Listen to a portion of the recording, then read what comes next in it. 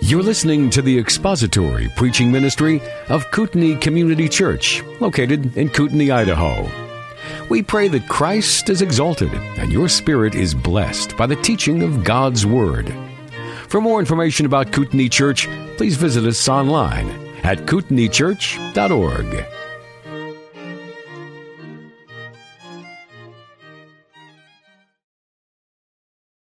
The book of Acts is kind of like a skeleton.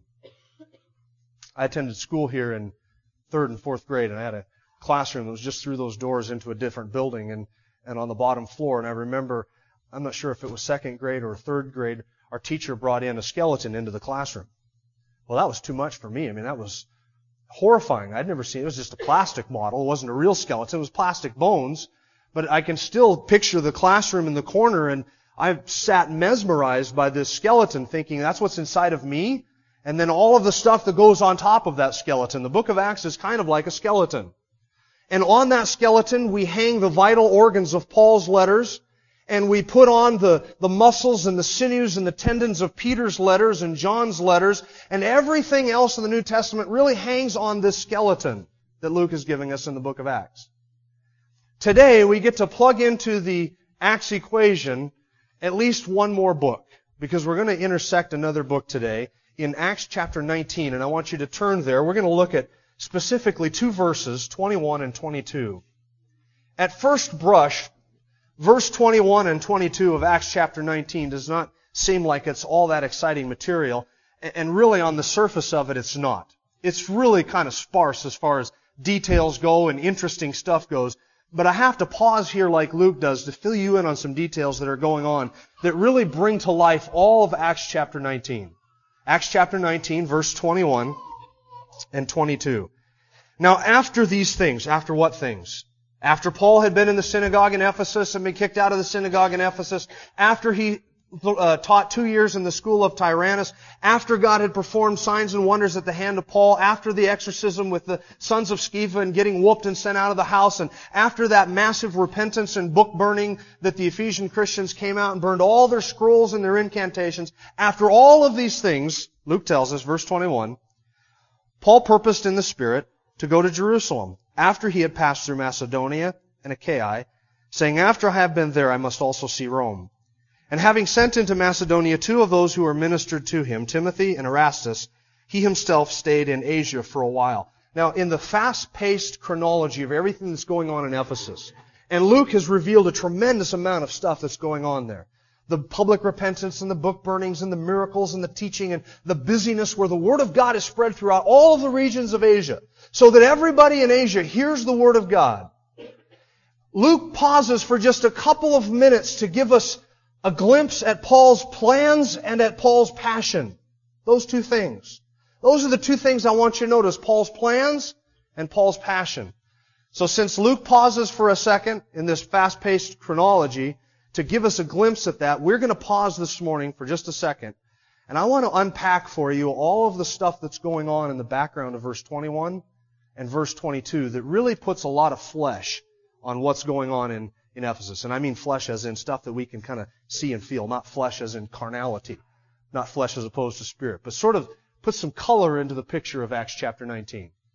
As we've been going through the book of Acts, I've asked you to write into your margins where different books were written, so that if you were to flip back to the end of Acts chapter 14 and beginning of Acts chapter 15, you'd probably have a note that says Galatians written, 49 AD. And then if you were to move forward to Acts chapter 18, you would see it by 18 verse 2, 1 Thessalonians written, 50 AD. And then you would scroll down later on, Acts chapter 18 verse 12, you would see 2 Thessalonians written. That is if you've been keeping the notes there, and you would see something like 51 AD. Now we get to Acts chapter 19 verse 21, and there's another book that comes in. It's 1 Corinthians. So right next to Acts chapter 19 verse 21, I want you to write the words, 1 Corinthians written, and then write this date, if you've been keeping track of the date as well, 55 AD. 1 Corinthians written, 19 verse 21, 55 AD. Now let me tell you about what's been going on that led to the writing of 1 Corinthians. Now I have to be honest with you, 1 Corinthians is not the first book to the Corinthians. 1 Corinthians is actually the second book to the Corinthians. There was a letter before 1 Corinthians. In fact, if the Lord had seen fit, if He had preserved all of the letters that Paul wrote to the church of Corinth, we would have 4 Corinthian letters. We would have 1 Corinthians, which is the book written before our 1 Corinthians. That would be 1 Corinthians. And then we'd have 2 Corinthians, which would be our 1 Corinthians. And then we'd have 3 Corinthians, which was written between our 1 Corinthians and our 2 Corinthians. And then we would have 4 Corinthians, which is really our 2 Corinthians. Did you catch all that? We have 1 Corinthians and 2 Corinthians. There's a letter written before 1 Corinthians. There's a letter written between those 2 books. The Lord has only seen fit to preserve for us what we have as 1 Corinthians and 2 Corinthians. Now let me tell you the story about how those epistles came to be. Paul has been traveling, when he left for his 3rd missionary journey, he comes to the city of Ephesus. At some time early in his time in Ephesus, Paul hears of some troubles in Corinth. What were the troubles? What did they come out of? Do you remember what Corinth was noted for? Immorality. Of all the things that their city was known for, it was their sexual deviancy and their immorality. There's immorality in the church in Corinth. And so Paul hears of some of these problems and some of these issues that have come up in Corinth. And remember, somebody has already traveled from Ephesus to Corinth. It was Apollos. Remember, he came to Ephesus and Priscilla and Aquila straightened him out. And then he went over to Achaia and was ministering in the church of Corinth, probably trying to sort out some of these issues. But when Paul gets to Ephesus, he hears there are some problems going on in the church of Corinth. So Paul writes a letter. That's the first letter. 1 Corinthians chapter 5, verse 9. Paul mentions a letter that he wrote before our 1 Corinthians. So Paul wrote a letter to the church in Corinth.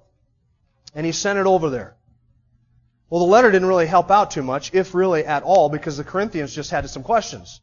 So they fired back a letter to the Apostle Paul. That's 1 Corinthians 7, verse 1. Paul says, "Now concerning the things of which you wrote to me." They sent a letter back, likely by the hands of somebody from the household of Chloe.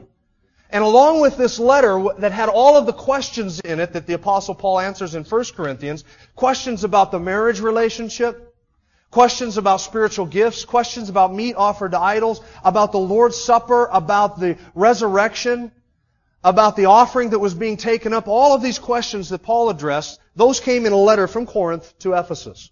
And Paul read the letter, and with it came Chloe, or somebody from Chloe's household. And they said, "You're not going to believe what's going on in Corinth.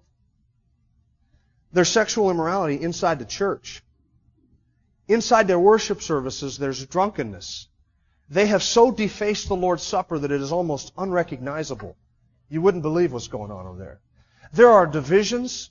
There are factions. There's people in the church who are claiming to belong to Paul's group, and some claiming to belong to Peter's group, and some who are claiming to belong to Apollos, who'd just come from Ephesus a couple years earlier. And when it comes to the matter of spiritual gifts, it is pandemonium in the church. They don't understand tongues, prophecy, interpretation, none of it. They have so warped and distorted the spiritual gifts that they don't have anything right when it comes to giftedness. They just have a lot of gifts, but they're using them selfishly. And there are even some in the Corinthian church who are denying the resurrection of Jesus Christ. So Paul was upset. So he wrote 1 Corinthians, the book that we have as 1 Corinthians.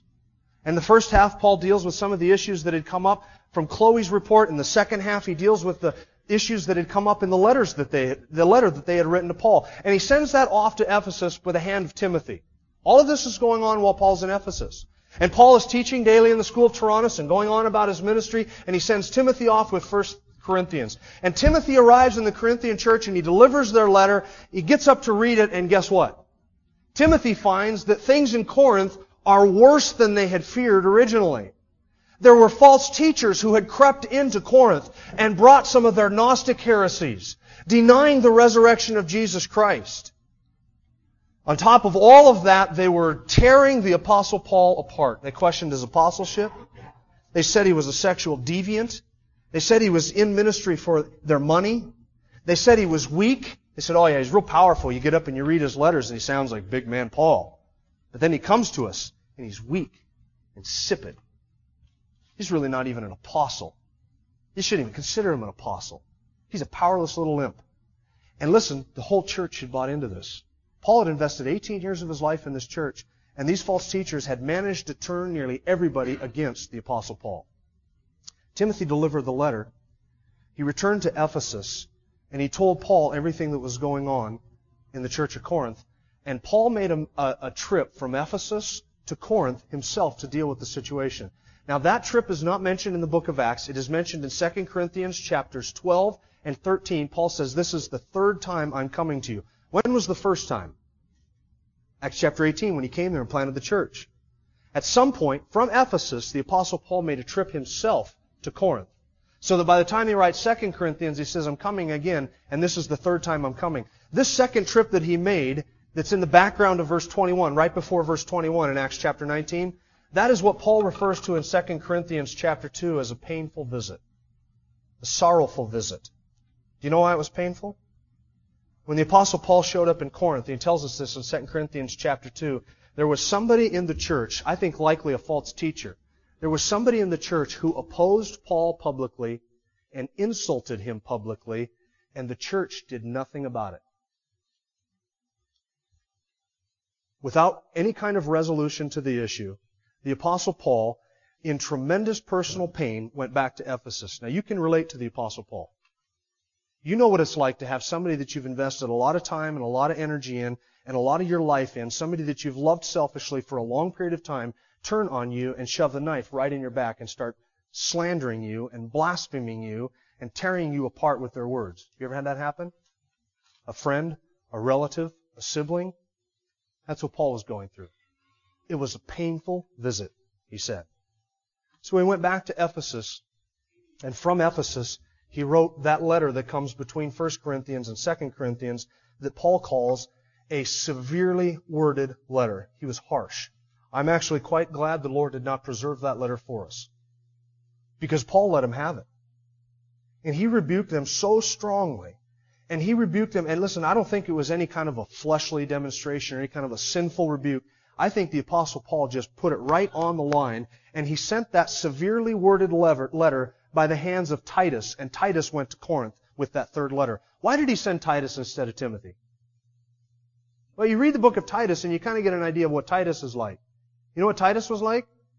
When Paul wrote the book of Titus, he says, rebuke them, reprove them, correct them, set these things in order. And it was like you didn't have to convince Titus that he needed to be a bulldog. He was just that type of a guy. I mean, a steel-spined, you send me in there with this letter, Paul, and I'll get a hammer and nail these guys to the wall. That was Titus. I mean, he had a steel back and he wasn't going to bend. Now, when Paul writes to Timothy, what does he say? Timothy, cowboy up. Join me in suffering for the Lord. Don't be ashamed of me or the prisoner. Timothy's a meek, he's a mild, he's a gentleman, he's a peacemaker. And listen, you never send a peacemaker to go to war, because they will appease the enemy, and before long the enemy will think that the peacemaker's on their side. So he sends Titus, not Timothy. And Titus goes in there and he leaves Ephesus and Paul's waiting. Then Paul is supposed to meet Titus up in Troas, and he makes plans to leave. That's where verse 21 of Acts chapter 19 comes in.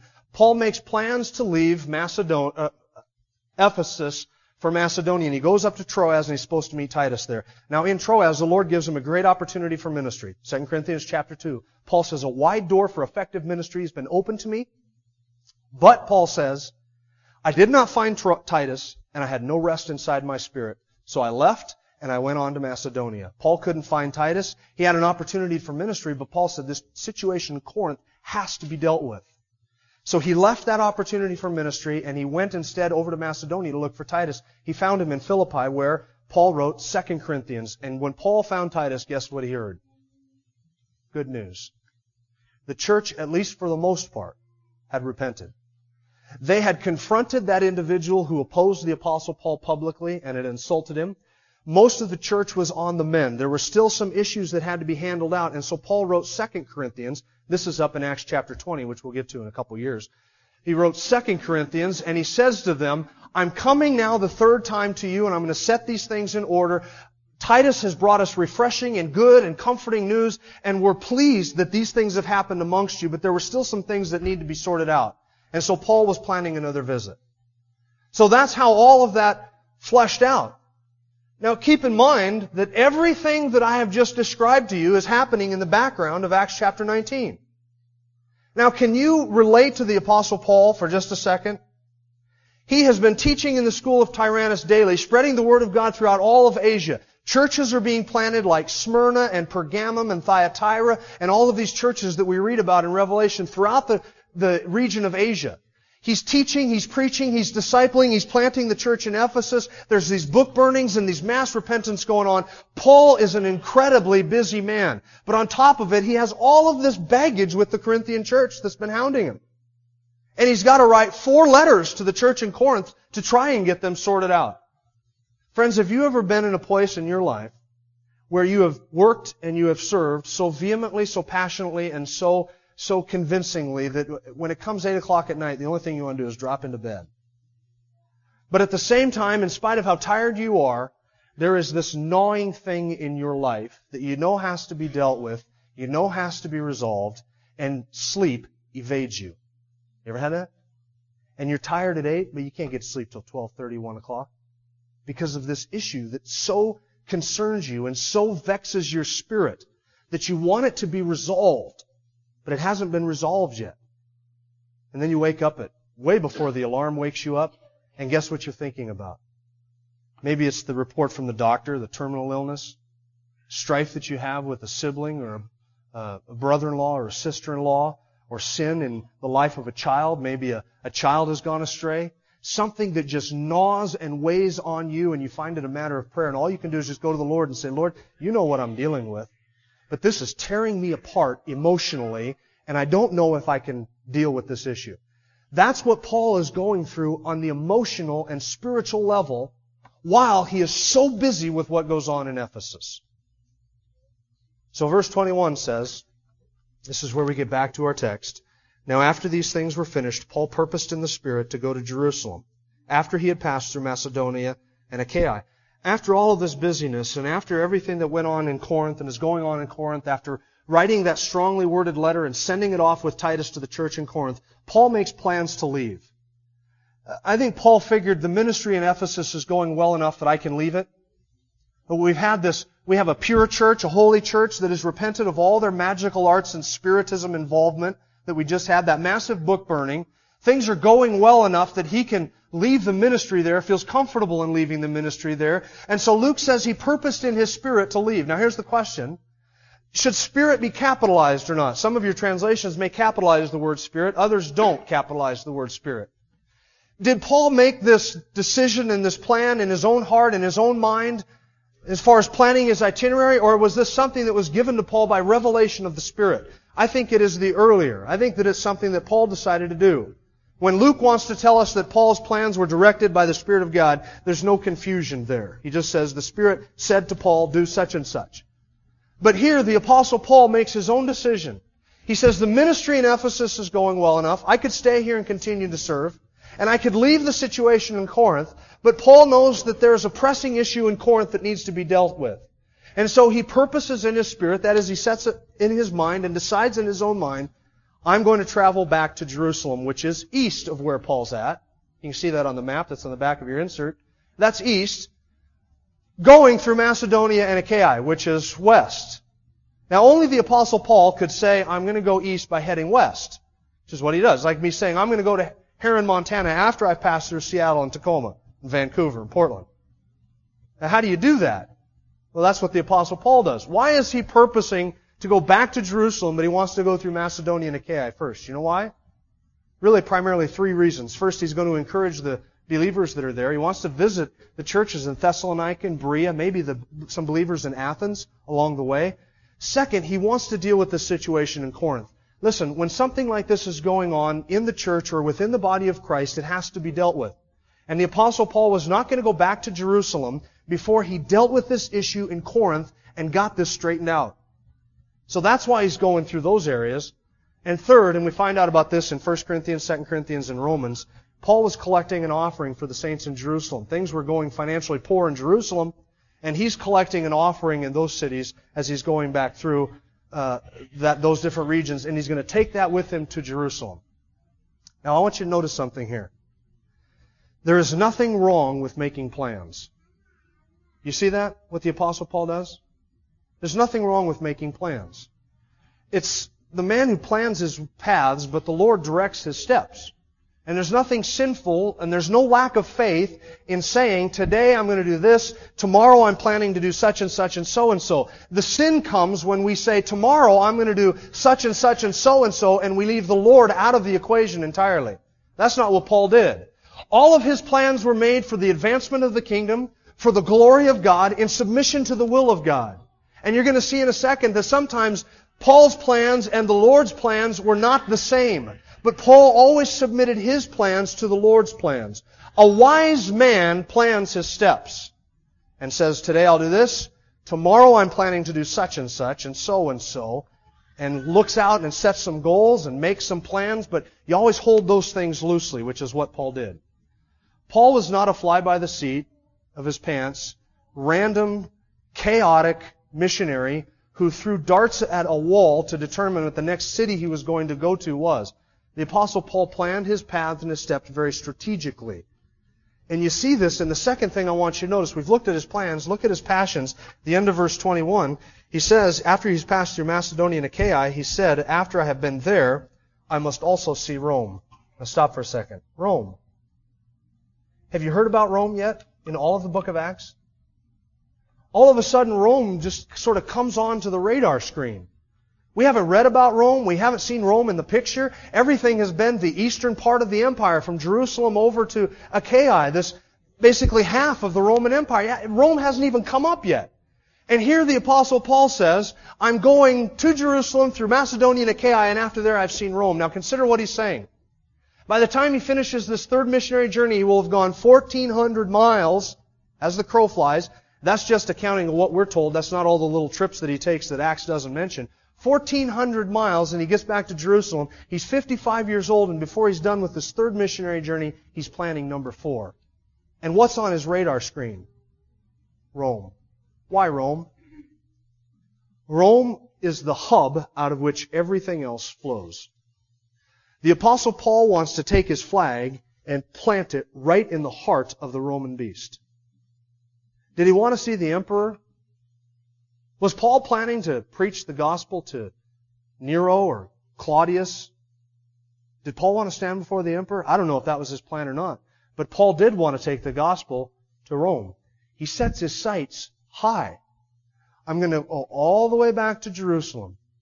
Then from Jerusalem, I'm going to go almost as far west as I can go to the city of Rome, and I'm going to preach Christ where Christ has never been preached again. Now, friends, I ask you, do you set your sights and your plans that high? Or are you content with mediocrity when it comes to planning things? Do you expect and ask God for great things? And do you attempt great things? Sometimes we have to lift our eyes off of our little world long enough to see that there are bigger things out there that maybe we should be attempting for the Lord. Bigger things out there than my little circle and my little life and my little ministry, and maybe I should plan and ask God for and set my heart on something that's bigger than just me. That's what the Apostle Paul does. I want Rome. He wasn't content with Galatia. He wasn't content with Antioch. He wasn't content with the philosophical center of the world, Athens, the commercial center of the world, Corinth, or the trade center of the world, Ephesus. He wants to go to the political capital of the entire Roman Empire and plant a flag for Christ right at the heart of the entire world. That's his vision. Sometimes I think we set our sights small and then God gives us exactly what we're expecting. Lord, I want this. That's what I want. That. Can you see that? Yeah, I don't think the Lord can either. But that's what I want. And then that's what we get. But I believe that when we set our sights big and we ask God for big things and expect big things from God and attempt great things for God, that He's glorified. Now, Paul went to Rome. You know why he was going to Rome? He was going there because he wanted to encourage the believers there. In fact, he writes an epistle before he ever takes off for Rome, and he says to them, I'm coming because I want to encourage you, and I want to strengthen you and establish you in the faith, and then I want to receive a little encouragement from you as well in the process. He wanted to encourage the believers. Now, what was it that caused Paul to set his sights on Rome? There's something that's going on in the background that Luke doesn't tell us. In 55 AD, right at verse 21, Claudius dies. Claudius is the Roman emperor. You know why that's important? Chapter 18, verse 2, who had kicked all the Jews out of Rome? Claudius. Remember, that's why Priscilla and Aquila were in Corinth. Claudius had expelled all the Jews from Rome. Well, Paul's a Jew. He can't go to Rome as long as Claudius is alive. In 55 AD, Claudius dies. In 55 AD, Paul says, I'm going to Rome. Why? Claudius is dead. Jews can go back now to the heart of the Roman Empire. Paul didn't mention Rome before this. Why? He's waiting till Claudius dies. And when God wanted Paul in Rome, Claudius drops dead. Actually, he was murdered. But listen, when God wanted Paul in Rome, when God wanted that on Paul's itinerary, Claudius is dead. Now Paul says, I'm going to Rome. Why? He can now. Before that, he had to sort of adjust his plans with what opportunities he had, and so he's sort of staying east, but now that Claudius has died, he said, hey, sky's the limit now. I'm going to the heart of the beast, and I'm going to preach Christ in Rome. Now I think Paul, when he went to encourage the brethren, I think he had planned just sort of an average trip. Yeah, we'll go through Galatia and Phrygia and Pamphylia and visit some of the churches that we've started, maybe stop off in Philippi for a while and maybe bounce over and hit Thessalonica. And then after that, we'll just continue west and go over to Rome. And I think Paul's planning probably with Silas or Timothy and Titus and some other of his traveling companions, maybe taking Priscilla and Aquila with him. I think that's what he has in mind. Just your average strategic missionary journey, making some paths, visiting some churches, and landing up in Rome. The Lord had something entirely different for Paul. The Lord was going to make sure that Paul got to Rome, but it wasn't like Paul was expecting. The Lord was going to give him an armed escort the whole way. And the Lord was going to make his travel to Rome at the emperor's expense. So the whole thing would be paid for. And he would have a place to sleep every night, even though it might be in a jail cell. He would still have a place to sleep every night. And he would have an armed escort, and he would have food to eat and people to visit with him. And he would have opportunities to preach Christ to almost every level of Roman authority before he finally stands before Nero. What's in Paul's mind? I want to see Rome. So he sets his sights on Rome, and he has in mind probably a journey much like the last three, but the Lord says, my plans are similar but a little different. They involve an arrest in Jerusalem, and I'll make sure you get to Rome, but it's as a prisoner. And do you think the Apostle Paul balked at that? I think he said, Lord, I don't like your plans. Paul didn't do that. Whatever the Lord's plans were, that was good with Paul. I don't think the Apostle Paul saw what was coming. He's about to have it revealed to him what awaits him in Jerusalem, but at the time he says, I have to see Rome, he's planning a normal trip. And friends, I think that's exactly how the Lord works in your life and my life. He doesn't let us know ahead of time what's coming. Friends, if we knew ahead of time what is coming down the road 5 and 10 years, we would bail out. We wouldn't be able to cope with it or to deal with it. So the Apostle Paul, or the Lord just puts on the Apostle Paul's heart Rome. The details have yet to be filled in, but Paul wants to go to Rome. He wanted to go there because it was the center of the empire. He wanted to go there to encourage the Christians who were there. But listen, if you think Rome is a noble goal, if you think Rome is a massive target and a grand vision, listen to what the Apostle Paul says in Romans chapter 15. Paul says, I'm coming to you, and I'm going to stop in and see you in Rome on my way to Spain. Spain? Rome was just a touching stone. Where's Spain? Well, on your map, Jerusalem is at the easternmost edge of the empire. Spain is as far west as you can go without getting wet. Paul wants to go to Spain. And he says to the Roman Christians, I'll be aided on my way to Spain by you. I'm stopping in. I expect you to have an offering ready for me to help send me, minister to me, encourage me. And then after I have preached the gospel in Rome, and after I've spent some time with you, being encouraged by you and encouraging you, I'm on my way to Spain. Between Jerusalem on your right and Spain is 2,300 miles as the crow flies. Now, Paul made it to Rome, but he never made it to Spain. His goal was this.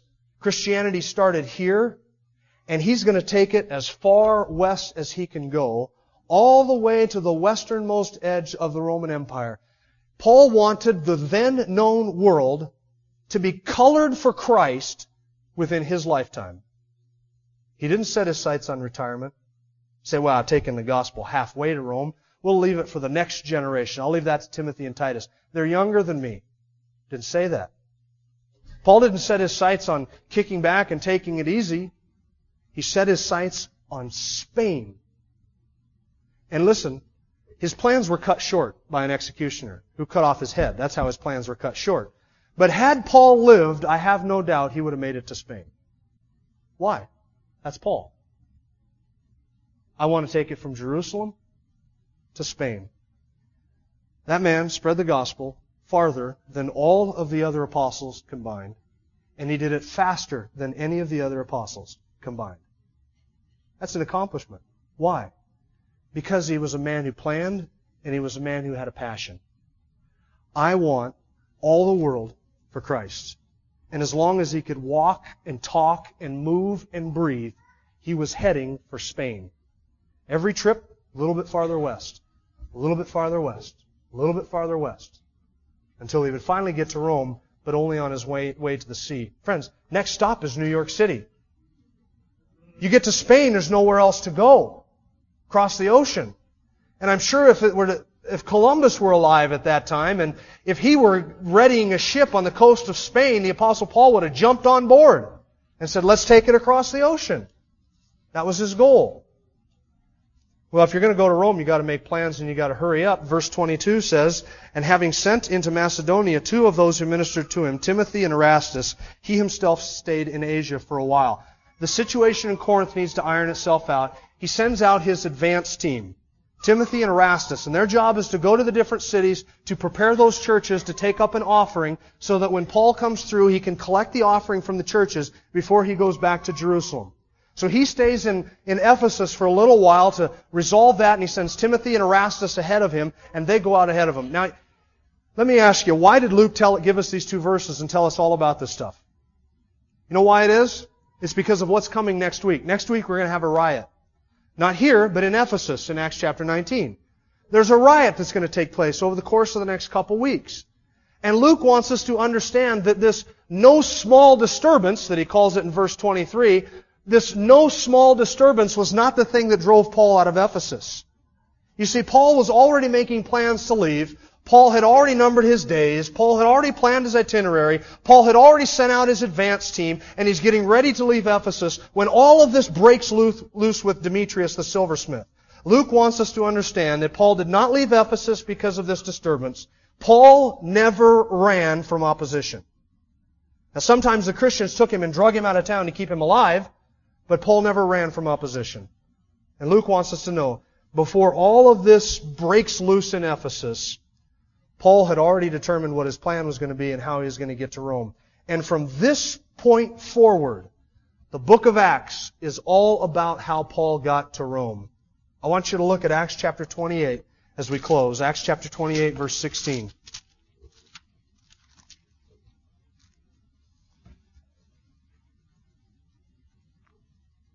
From Acts chapter 19, verse 21, to the end of Acts chapter 28, the focus is the heart of the Roman Empire.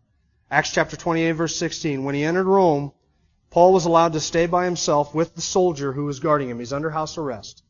But the good news is that what the Lord set on Paul's heart in Acts chapter 19, the Lord brings to fruition in Acts chapter 28. Look at verse 30 and 31.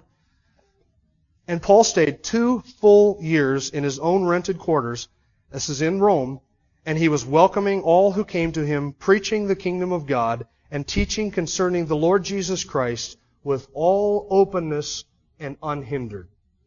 Paul said, I want Rome. The Lord said, I'll give you Rome, and I'll set you up in Rome. Expenses paid for 2 years to teach my gospel. See what the Lord does? The Lord gives a vision, and then the Lord fulfills what He gives to us. Let's pray. Our Father, we thank You for Your Word and for the encouragement that it gives us. And even with all that we've looked at this morning, all of these details, we would just ask that they would be clear to us in order that we might rightly understand everything that was going on here in the life of Paul and the life of the early church.